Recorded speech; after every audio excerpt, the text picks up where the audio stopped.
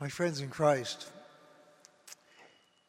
business as usual was one thought that came to mind when I reflected on that passage from John's Gospel.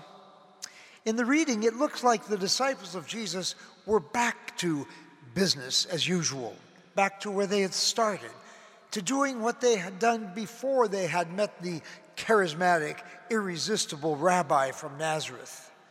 They were fishermen after all, and here they were back doing what they knew best, fishing.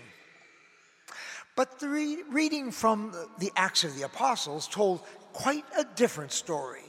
It fast-forwarded us in time to the moment when Peter and his companions stood before the high priest, who gave them stern warning not to speak any more about this Jesus.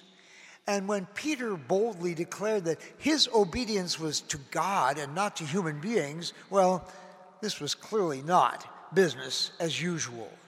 Business as usual for Peter was talking big, but delivering small. Even though all deny you, I will never deny you, he said. Business as usual for Peter was shamelessly caving in 3 times when the going got rough, denying that he even knew Jesus. Why the change? We know very well. Peter had encountered the risen Jesus, or better, the risen Jesus had encountered Peter. He had called out to him from the shore, surprised him and his companions with a huge catch of fish, fed breakfast to him and the others on the shore, questioned him about his love not once, but 3 times, prepared him for what his future would be, and called him once again to follow. That marked the end of business as usual. The encounter with the risen Jesus changed everything for Peter. So what about us, my friends? In the celebrations of the past few weeks, we have encountered Jesus. There were the powerful celebrations of Holy Thursday, Good Friday, Easter, when we went from upper room to Calvary, to basking in the glorious presence of the risen Jesus, triumphant over death. But that was then. What about now? Are we back to business as usual? Speaking for myself, and maybe for you, I'd have to say that it's not easy to stay on an Easter high. In one of his poems, the great 19th century Jesuit poet Gerard Manley Hopkins comes close to coining a word. I quote, "Let Christ Easter in us, be a dayspring to the dimness of us." Let Christ Easter in us, be a dayspring to the dimness of us. Let Christ Easter in us. The poet cleverly turned the Easter noun into a verb, turned it into something, turned it into someone dynamic and alive, someone who can transform us from the inside out. But my friends, how do we turn Easter into a verb? How do we let Christ Easter in us? Well, Jesus showed us the way in that exchange with Peter in the gospel reading. "Do you love me?" Jesus asked Peter 3 times. And each time when Peter assured him of his love, Jesus showed him that love was not only a verb, but a most challenging verb. "Feed my lambs," he said. "Tend my sheep." My friends, that is how Christ Easters in us. That's how we keep Easter alive, when we love others, love them in practical, down-to-earth, selfless ways. Christ is Eastering in us.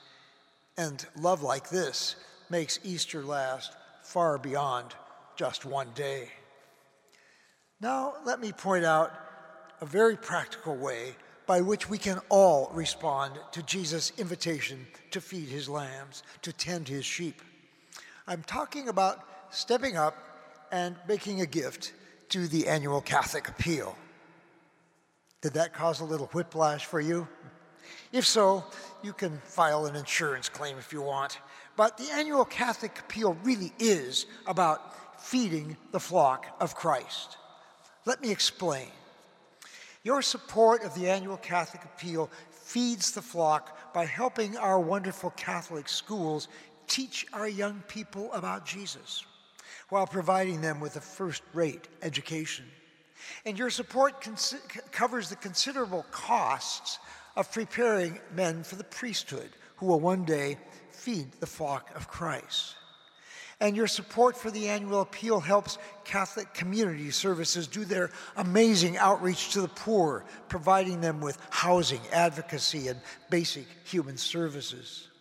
And it provides chaplaincies for our many hospitals and prisons and jails around Western Washington, and CYO camps for our kids. And that is only a tiny sampling of what the annual Catholic Appeal makes possible, and all of it, in one way or another, is feeding the flock of Christ. So it's a good cause and a necessary one, and it's part of what it means to be a disciple, part of what it means to be Catholic. The goal set for us by the Archdiocese this year is $320,000. That's a little less than last year, so that's a good thing. And our hope is not only to meet that goal, but to surpass it, because as you know, our parish receives back as a rebate everything that is given over and above in the appeal, and you always go over and above it. I've shared with you in my letter that our plan this year is to use any rebate monies to help offset the significant costs involved in our parish's extraordinary immigrant assistance program. We're the only parish in the whole Archdiocese that has a program of this nature. You're going to hear more about it in a moment. St. James Immigrant Assistance has been serving the immigrant and refugee population in the greater Seattle area now for 45 years. Staff and volunteers offer things like ESL tutoring, legal assistance, citizenship preparation, educational programs, and advocacy. In recent months, through the St. James Immigrant Assistance, we have been able to welcome Afghan refugee families into our midst, helping them make the difficult transition into a new life in the United States. And in the coming months, we hope to welcome families fleeing the war in Ukraine. So your support of this important ministry is very timely, for sure. My friends, if Jesus is truly to Easter in us, it will only be because we keep finding ways to reach out beyond ourselves, to tend the lambs, and to feed the flock. Your support of the annual Catholic Appeal is one way of doing this, one good way of turning Easter from a noun into a verb. And now, to share with you something of what we are able to accomplish through our St. James Immigrant Assistance Program, I'm going to invite to the AMBO Sarah Riggio. Sarah and her family have been actively involved in our outreach to refugees for several years. Will you please join me in welcoming Sarah Riggio?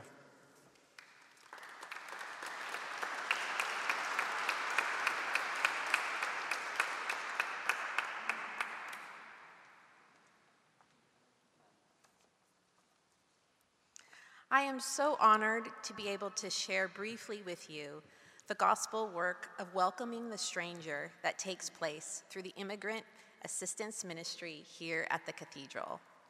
My family has personally been involved with this ministry for the past several years. As Father Ryan just explained, St. James Immigrant Assistance has been serving the immigrant and refugee population in the greater Seattle area for a little more than 45 years, offering incredible services. Ultimately, welcoming the stranger in our midst and saying, we will join with you in the whole process of establishing a life here in the United States. Nowhere is this more evident than in the recent work of welcoming Afghan refugees. Over 20 people have formed a cathedral sponsor circle, volunteering countless hours to welcome 2 Afghan families recently resettled here in Seattle. After the evacuation, of tens of thousands from Afghanistan this past August. One of those two families spent their first month and a half in Seattle living in my home with my family. We were so honored to welcome this father and mother and their one-year-old daughter into our home. Over cups of tea and sharing of naan, we learned their story, which is one of unspeakable hardship, as well as bravery and resilience. We formed deep bonds in spite of incredible language and cultural barriers. It felt like Pentecost being lived out through Microsoft Translate and playing charades. There was such a deep desire on both sides to connect, in spite of coming from different worlds. The ongoing joke in our house during this time was the marvel of machinery in America. Through the eyes of our Afghan guests, we could see their wonder as for the first time they encountered things that we take for granted: a can opener, a dishwasher, a laundry machine, an electric toothbrush, a rice cooker, a blender. Everything was America, machine. One day, the father joked with a big smile, holding up a fork with a bowl and a banana in the other hand, pointing to the fork and saying, "Afghan machine." Members of the Cathedral Sponsor Circle have procured licenses, spent hours on hold with DSHS, getting food benefits, and accompanying to doctor's appointments, especially for one of the Afghan mothers who is currently pregnant with her second child. Volunteers and other generous parishioners have found items to fill and furnish the new apartments. They have helped them find work and taught them to shop and use public transportation. In all of this, across language barriers, we said to these Afghan refugees, "You are welcome here. We want to walk with you through this incredible challenge of being a stranger in a strange land." On behalf of all the Sponsor Circle and the Afghan families themselves, we say tashakur, thank you, to the St. James community for prioritizing the least of these, the refugees and asylees and immigrants in our midst. Your support through financial giving, volunteering, and prayer has been life-giving to these two families and to the thousands who have received help through St. James Immigrant Assistance. As more refugees find themselves in our midst, your support of this year's annual Catholic Appeal will help us continue to do this gospel work of welcoming the stranger with love, understanding, and compassion. Thank you.